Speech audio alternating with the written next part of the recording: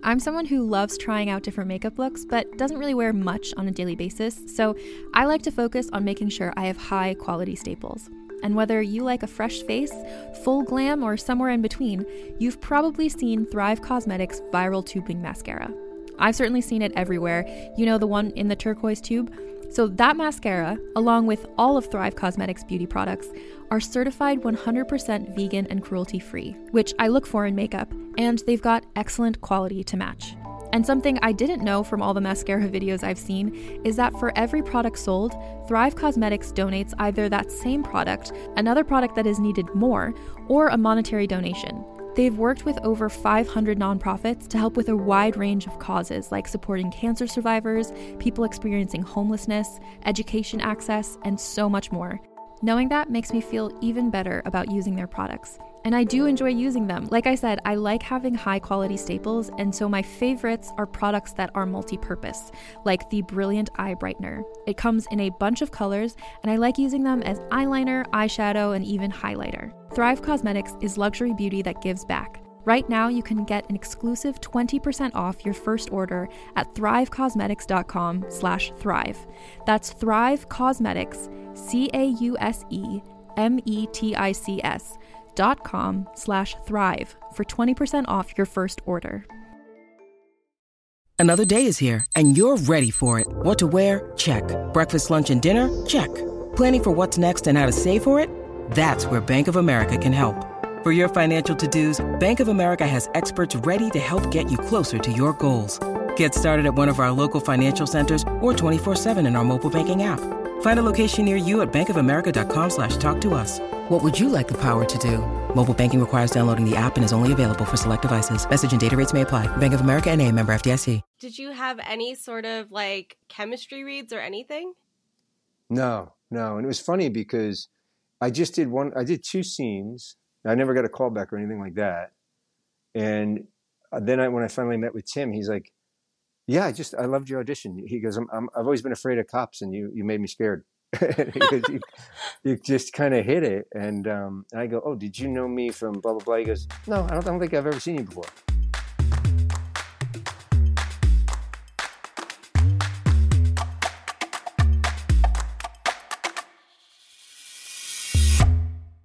Hello, world, and welcome back to another episode of Thanks for Coming In. I'm your host, Jillian Clare. If this is your first time tuning in, this is the show where I speak to fellow actors about their journey in the industry, and I make them share a couple bad audition stories with me. If you're not subscribed to the show, make sure to hit that subscribe button right now and follow us on social media. Those links are in the show notes. We've also created a YouTube and a Discord for our community, so check those out. Today on the show is someone really special. I first met him 20 years ago. And we talk about this a little bit in the episode. And we did this AFI short film called Chasing Daylight. It was me, Jason Dolly, and our guest today. And if you follow me on Instagram, you saw that I posted a clip from it. Essentially, my character gets her head chopped off in the same way that they do in Hereditary, and then I come back as a ghost later.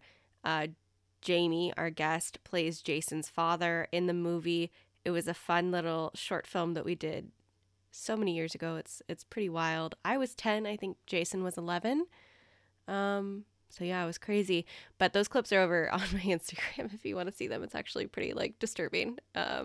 So I'm sorry in advance. Anyway, today on the show is Jamie McShane. You know him from Argo or Lincoln Lawyer, The Fosters, Bloodline, Southland, Scorpion, Sons of Anarchy, literally 1,000 different things. But right now, you know him best as Sheriff Galpin from the hit Netflix show Wednesday. And it was so bizarre talking to Jamie because we haven't seen each other or spoken in literally 2 decades, and so it was such a blast from the past to talk to him. So anywho, I could go on and on. It was freaking awesome reconnecting. Here's my interview with Jamie McShane. And welcome to the show, Jamie. Thank you. Thanks for having me. I haven't seen you since you were like 9. I know. It's so absolutely wild to me how long it's been since we've seen each other. For the listeners, Jamie and I did an AFI short film about like 18, 19, 20 years ago, somewhere around there. I think I was 10. I'm 30 now, so probably 20. All right. And I recently rewatched it because I was going through all of my old VHSs to convert them. Mm-hmm. And I realized that we never even had any scenes together. No, you were on a bus, right? Yeah, I was on a bus and then like in the airplanes at the airplane graveyard. Yeah. With Jason Dolly. Yeah. So Yeah. crazy. I mean, so crazy Yeah. that was so many years ago too. I feel like it was just yesterday. I know. As you get older, the yesterday feels even closer. So, well, I was sitting there watching Wednesday and I was like, holy shit, that's Jamie. And I was like, what the heck? We need to talk about everything. But before we get into all of the newer stuff and all of the amazing things that have been happening in your life, my first question is always, what made you want to be an actor? I saw the movie Robin Hood when I was little. It was an animated Disney version in the theater, and I just connected with that and knew that's what I wanted to do. I understood. I was like 4, 5. I understood he was animated, but it just kind of clicked with me. And then as I got older, I started watching, when I was a kid, they just had reruns of like The Addams Family, I Dream of Jeannie, shows like that. And I was like, oh, I want to do that, but I don't want to be the lead guy. I want to be the second guy. They're a little more interesting. And then as I got older, I learned, a little more about movies. I saw Gene Hackman, Clint Eastwood, Spencer Tracy. And then MASH, when I was a kid, MASH was on. Yeah. And Alan Alda was he was just so good. And I was like, oh, that's the style I'd like to, do if I ever got into this, into it. Wow. So that's how I got in. I mean, that's how I wanted to get in, why I wanted to get in. And then how did you get in? What was that like for you? Well, I gave up on it all. I just thought, as a kid, everyone wanted to be an actor or a rock star or something, or a pro athlete. And then I saved up after college and I was backpacking around the world and I was in Australia and some guy was like, hey, mate, what do you want to do? I said, I want to be an actor. And he's like, well, why don't you do it? And I lived in Jersey outside of New York. So I started going to New York, basically. I didn't know what a headshot was or anything. And and then slowly I got my SAG card pretty early. And I did a lot of plays, like play after play. I mean, some in Jersey, some in New York. And then I did a lot of extra work and stand-in work and all that. And, tried to move up the ladder and eventually moved to LA. And hi, doggy. And LA opened up for me. Wow. Slowly. Slowly. I mean, I'd love to know, because obviously when I met you, I was so young. And that's why I love having the show and being able to talk to people that I worked with as a kid. It's always so interesting to me. I want to know where you were in your journey when we met. Interesting. So I looked it up and it was 2004 when the movie came out. So maybe we shot around 2003 or so. I started acting in January of 1990. I was in New York. I was there for about 8-9 years. And it took me about 12 years to get an agent who really understood me. And that was Kim Dorr from Defining Artists. We're still very close. And I was at a point where I had Kim at this point for a year or two, and I was really booking a lot of co-stars and then some guest stars, which are the bigger roles. And I was doing a lot of, parts on television, not quite at the recurring role, part of my career yet, but getting there. Yeah. Well, I mean, and then you, after Chasing Daylight, you did so many arcs on so many different TV shows. It's really, knock on wood, huh? I mean, it's really remarkable the amount of and not just random TV shows, ones that are really well known. I mean, you had 24 and Sons of Anarchy and Southland, all of these incredible shows that you worked on. And Yeah. I mean, it's mind-boggling to me to be a part of that many incredible shows and have these wonderful arcs on them. Yeah, to me too. So someone asked me recently, like really recently, they're like, man, you're on such good shows. Do you pick and choose and da da da? And I'm like, I don't know. I mean, I take whatever I can get still. I mean, I'm getting more opportunities at this point. But I think I've had very good representation, and they've been smart with me. And then, fortunately, shows like Bloodline, Sons of Anarchy, Southland, I just wound up booking them, luckily. And you're like, oh, you're a part of that. So, yeah. And you mentioned earlier that you wanted to always be the person who wasn't necessarily the lead, but the one who was the interesting sideline character that was always there. And it feels like you've actually really fallen into that prototype. Yeah, I mean, I would like to I did a lead in a film a couple of years ago called Busman's Holiday. Mm-hmm. It was a little independent film. A friend of mine, a really close friend of mine, Austin Smithard, he wrote, directed, produced. He was the DP. He was the sound. He was everything. And we had a crew of 2 other people, and we went around the world literally in a month.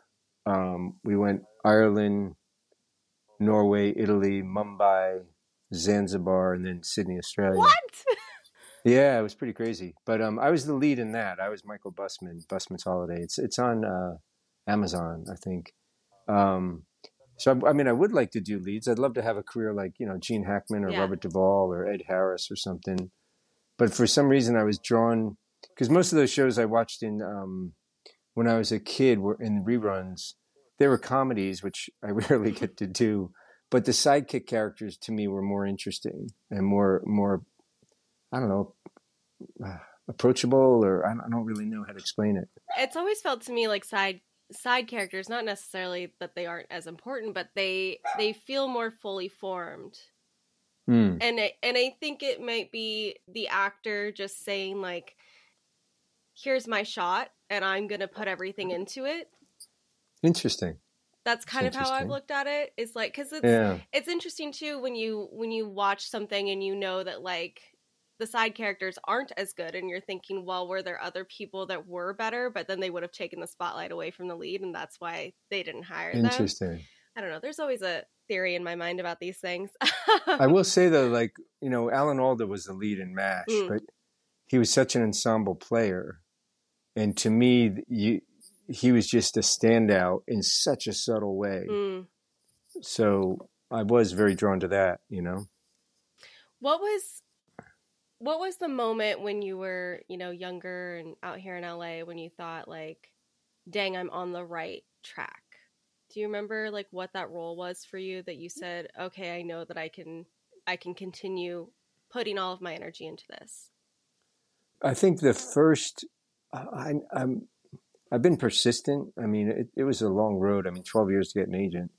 I think my gift has been to not give up, even at times when I wanted to. But I think when I got my first episode of NYPD Blue back in, I don't know, a little before we did that film, maybe 2 years before we did it.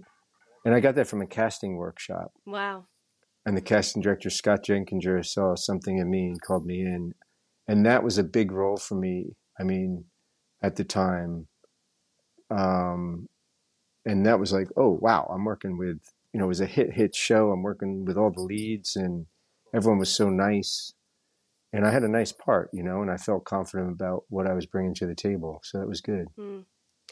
And you've done a lot of film too. You did Argo and a bunch of other things, but you've worked with David Fincher twice now. And that's I don't know if he meant that. I think he forgot after the first time.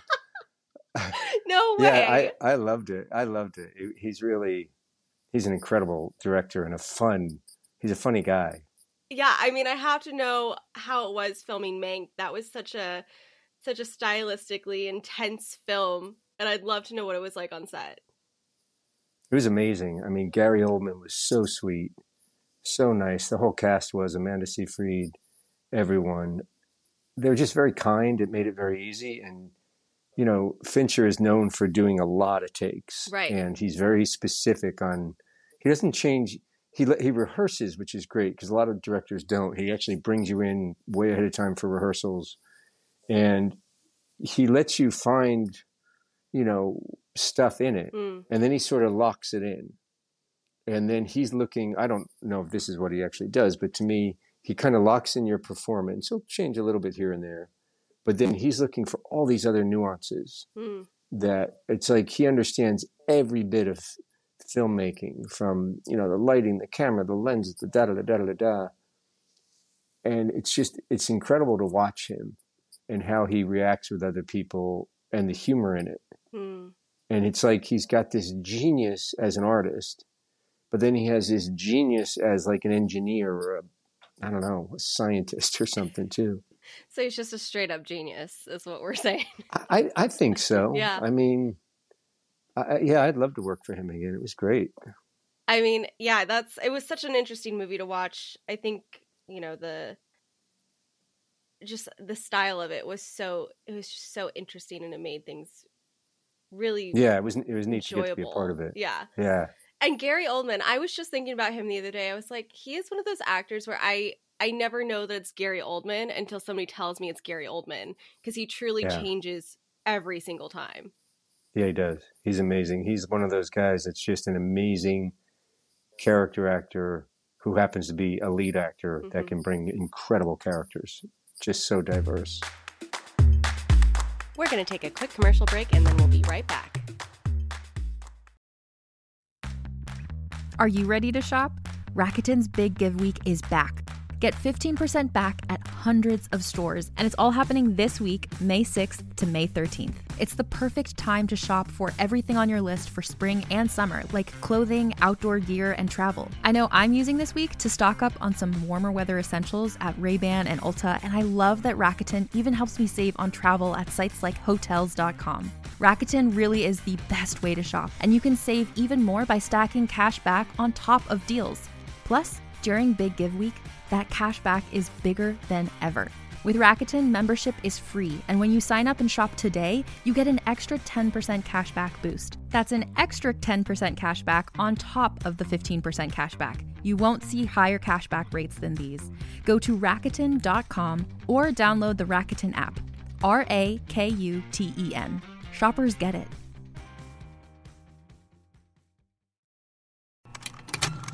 Contained herein are the heresies of Radolf Burntwine, erstwhile monk turned traveling medical investigator. Join me as I uncover the blasphemous truth of a plague-ridden world, that ours is not a loving God, and we are not its favored children. The heresies of Radolf Burntwine, coming January 2nd, wherever podcasts are available. And back to the show.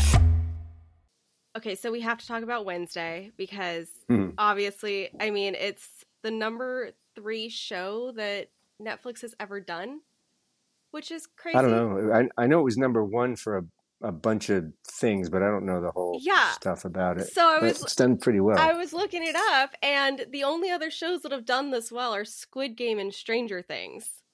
And that's wild. Did you know when you guys were making this that it was going to be such a hit? Like, did you feel it? Because I feel like you can feel it when you're on set. I think we all felt it was something because Al and Miles, the creators of the show, the scripts were so good. And then it's Tim Burton. Right. And that's a whole nother element. And Tim's a sweetheart. And then Jenna was just, she plays Wednesday, and she was just so good. So good, and such a sweet kid, and smart and funny, but it was just like, oh, she's got this down. And then you bring the other kids in, Percy, Joy, Georgie Farmer, they were all doing really, really great work. And then, came in Gwendolyn and Catherine Zeta and Luis Guzman, and it's like, oh, they've got the big guns in here too, and then Hunter was wonderful, who plays my son, and it was just, it's great to be part of the team. And it was interesting for me because it was the first time like I was the senior on the squad, Normally there's more people my age or a bit older, and this was like, oh, I'm the I don't know, the chief in here. You're the father figure. of Yeah, the show. And you did have a lot of scenes with the kids, and it yeah, was with interesting Hunter. with Hunter and with Jenna. I Yeah, felt yeah, with Jenna too. Yeah. it was interesting to watch. Not many times do they have like a lead character actually working with the sheriff. A lot of Mm. the times, it's like you have that character working in their own way or going against law enforcement. But it was interesting to Well, see. she did. Well, yes, she did. But it was interesting to see her like try and say, hey, I can help you because I know more. And having you guys have those interactions throughout the series, it was really cool. And It was really cool for me to get to film that and get to work with her and Hunter and, bits I had with Gwendolyn. It was fantastic. and how was Tim? You said he was a sweetheart. Oh, he's awesome. He's funny. He's really funny. He's very simple as a director to the actors from what I saw. Like, he didn't give a lot of direction. He kind of lets you do your thing, and he'll tweak you a bit. But his vision is, I guess, so specific, and what he does with the rest of the crew. And we don't come in until he's got it all set up. But one day, one of the ADs was talking to me, and he said, I don't get it. He goes, I was looking at the monitor, and it looked really good. Like, it was a really good shot and scene. And he goes, and then Tim went and talked to the crew for like 2 seconds. And then I look at the monitor again. He goes, it jumps up several levels. It was like amazing. He goes, then he talks to them again.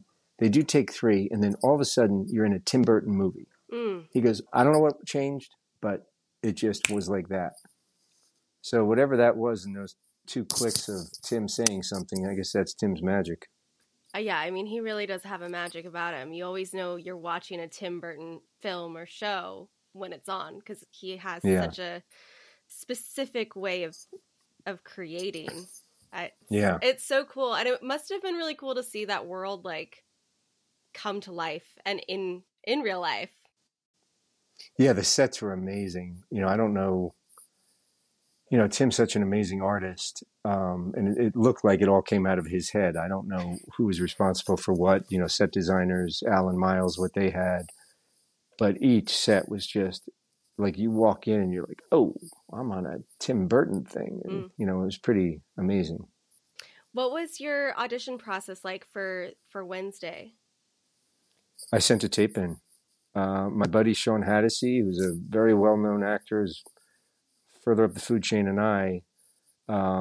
He's was helping me do auditions, and he's a director too, so it was great. And he just said, hey, if you need help, or whatever. So I just put it on tape with Sean, and there wasn't much to it. Like at the time I had a lot of auditions, and some were really, heavy roles or whatever. And this one was like, I don't know what to do with this. I'm just kind of being me, but a little grumpier. Sean's like, yeah.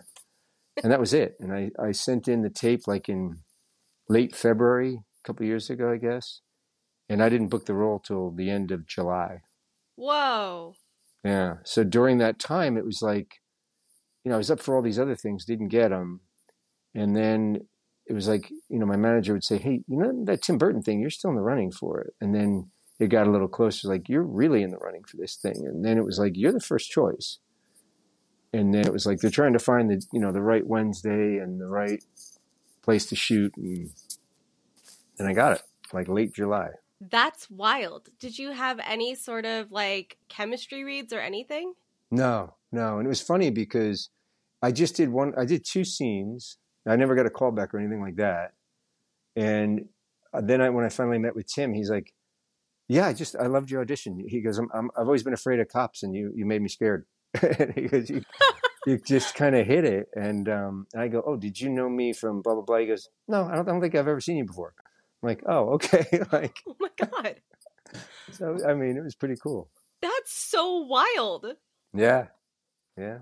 I'm shocked. I mean, normally with like a big series, or what you expect is going to be a big series, you go through hundreds of different times of meeting the director and meeting the creators and studio and all this stuff.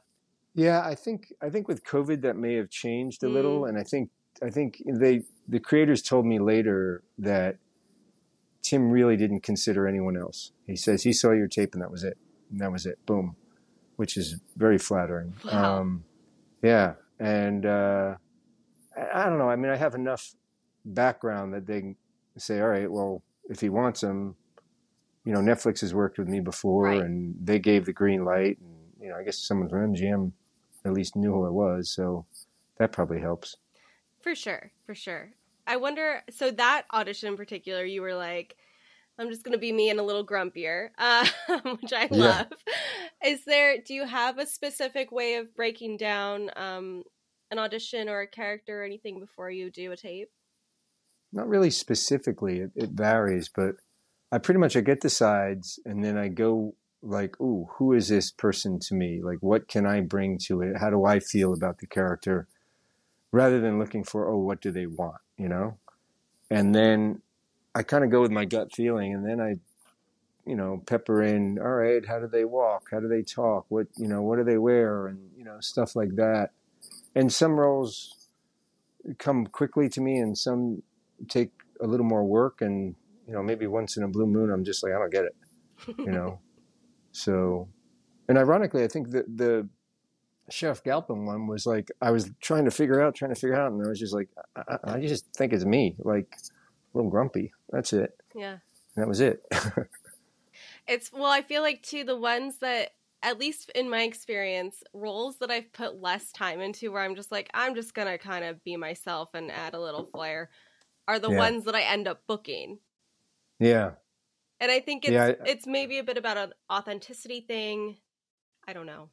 Yeah, and I think about the uniqueness of one just being who you are, because if you try to be someone else, there's someone else. But if you're just you, there's no other you, no matter who you are. True. And we derive from other people, and once in a while, like I worked with Ben Mendelsohn years ago in Bloodline, and he is just derivative of no one.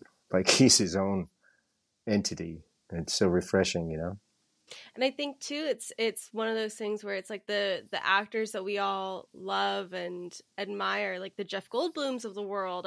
They're so unique into their own person.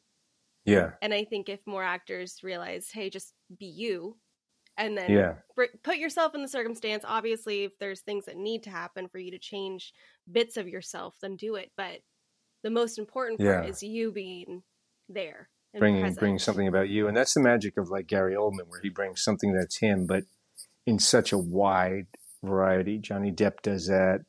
There's a couple other actors who are amazing at that. Robert Downey Jr., I think. Oh, yeah. Just to mention guys, in my realm. I mean, not my realm, but my age realm. I think they're in your realm now. No, I think not you're quite, there. But thank you. I think you're there.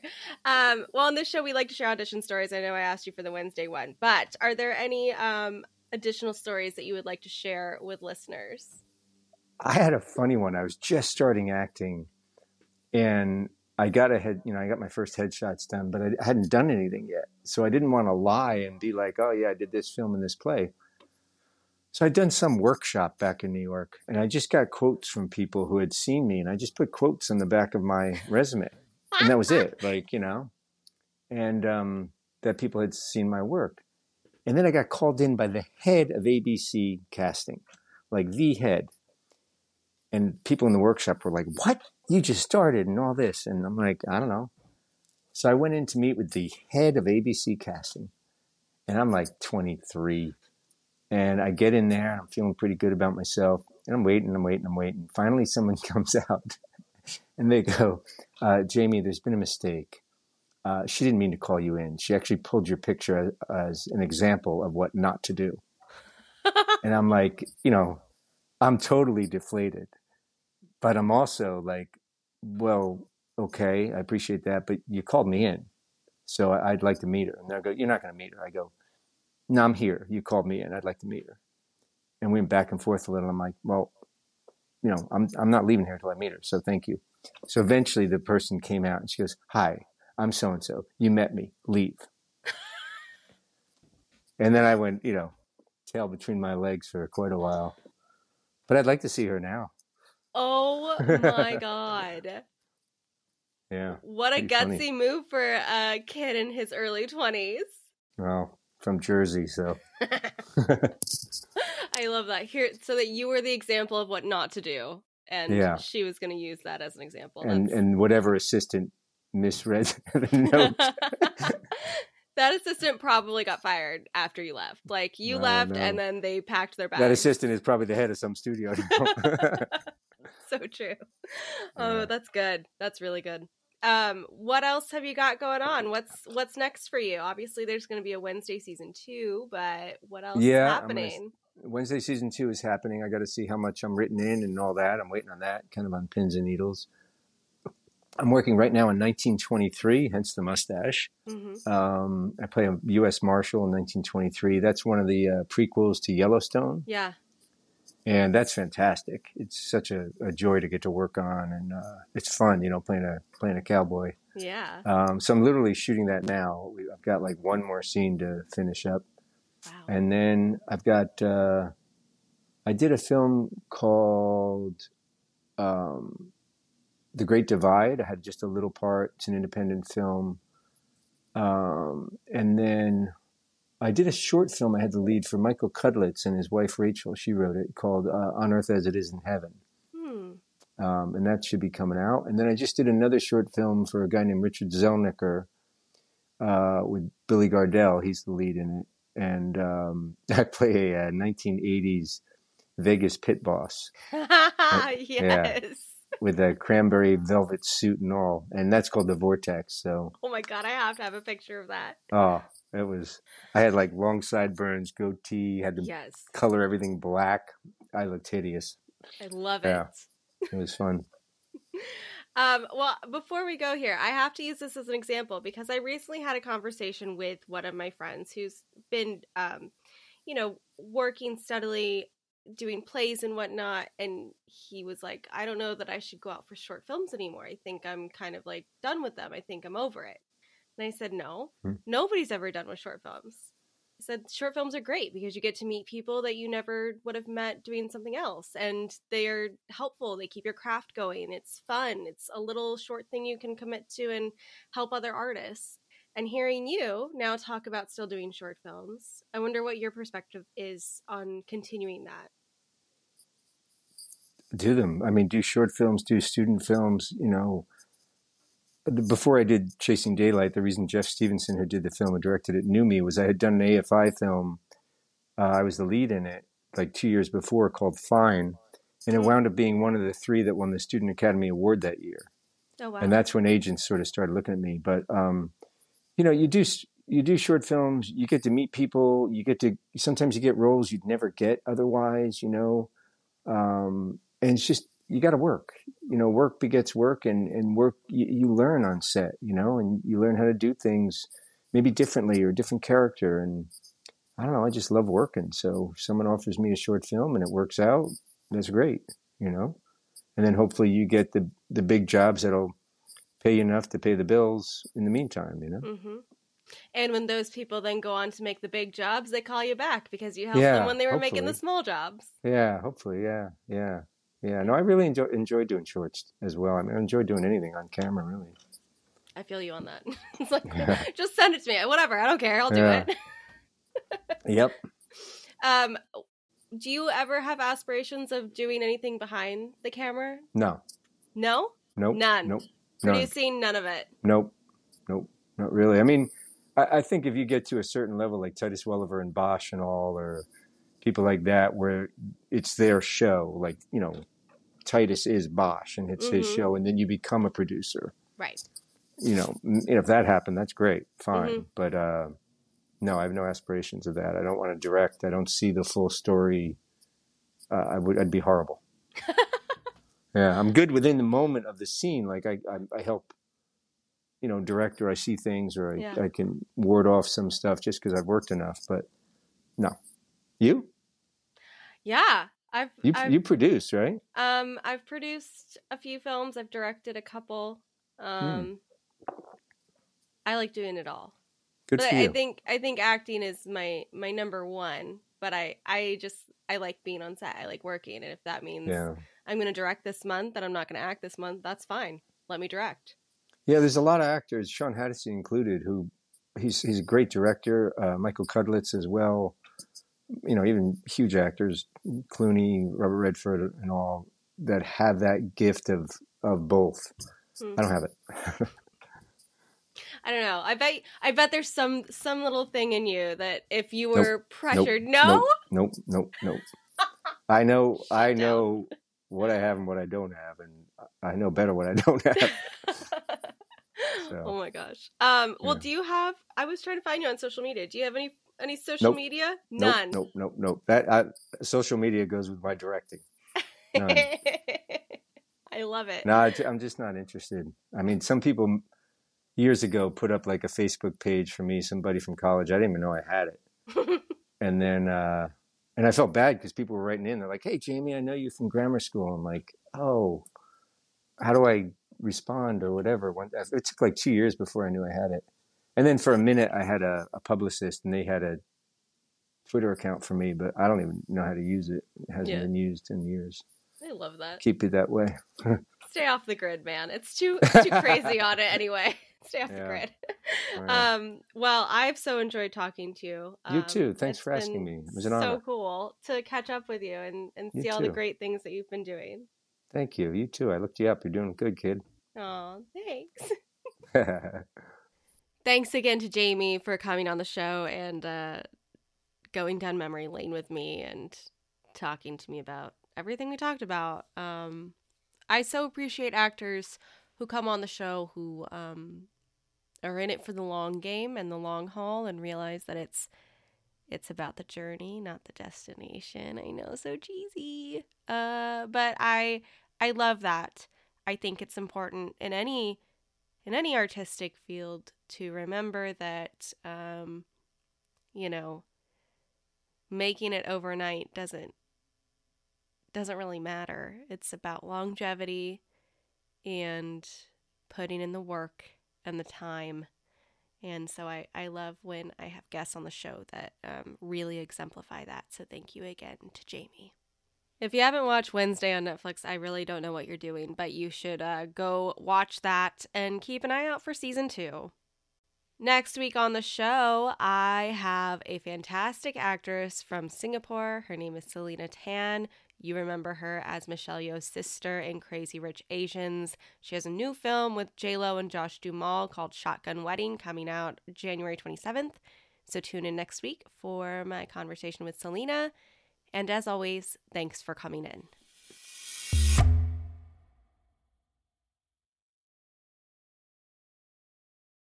Hey there, this is Justin Bartha. I made a funny new podcast, King of the Egg Cream. It has the greatest cast in the history of podcasts with actors like Louis Black. I'm torn by my feelings for 2 women. Bobby Cannavale. You can eat it, or if someone hits you, you can put it on your cut. Melanie Linsky. I wonder what these marvelous things are that look just like boiled chicken feet. Jason Ritter. I can break things and pick locks and kill people. Michael Stuhlbarg. The whole point is to inspire people that they should make themselves better. Ari Grainer. No, don't whet its appetite. What are you, an idiot? Me, Justin Bartha. That's not just any egg cream, that's a Lemke's special. And all narrated by the hilarious Richard Kind. This is the story of Harry Dalowitz and how he rose from nothing to become New York's King of the Egg Cream. So if you like funny true stories, come listen to King of the Egg Cream, available wherever you get your podcasts.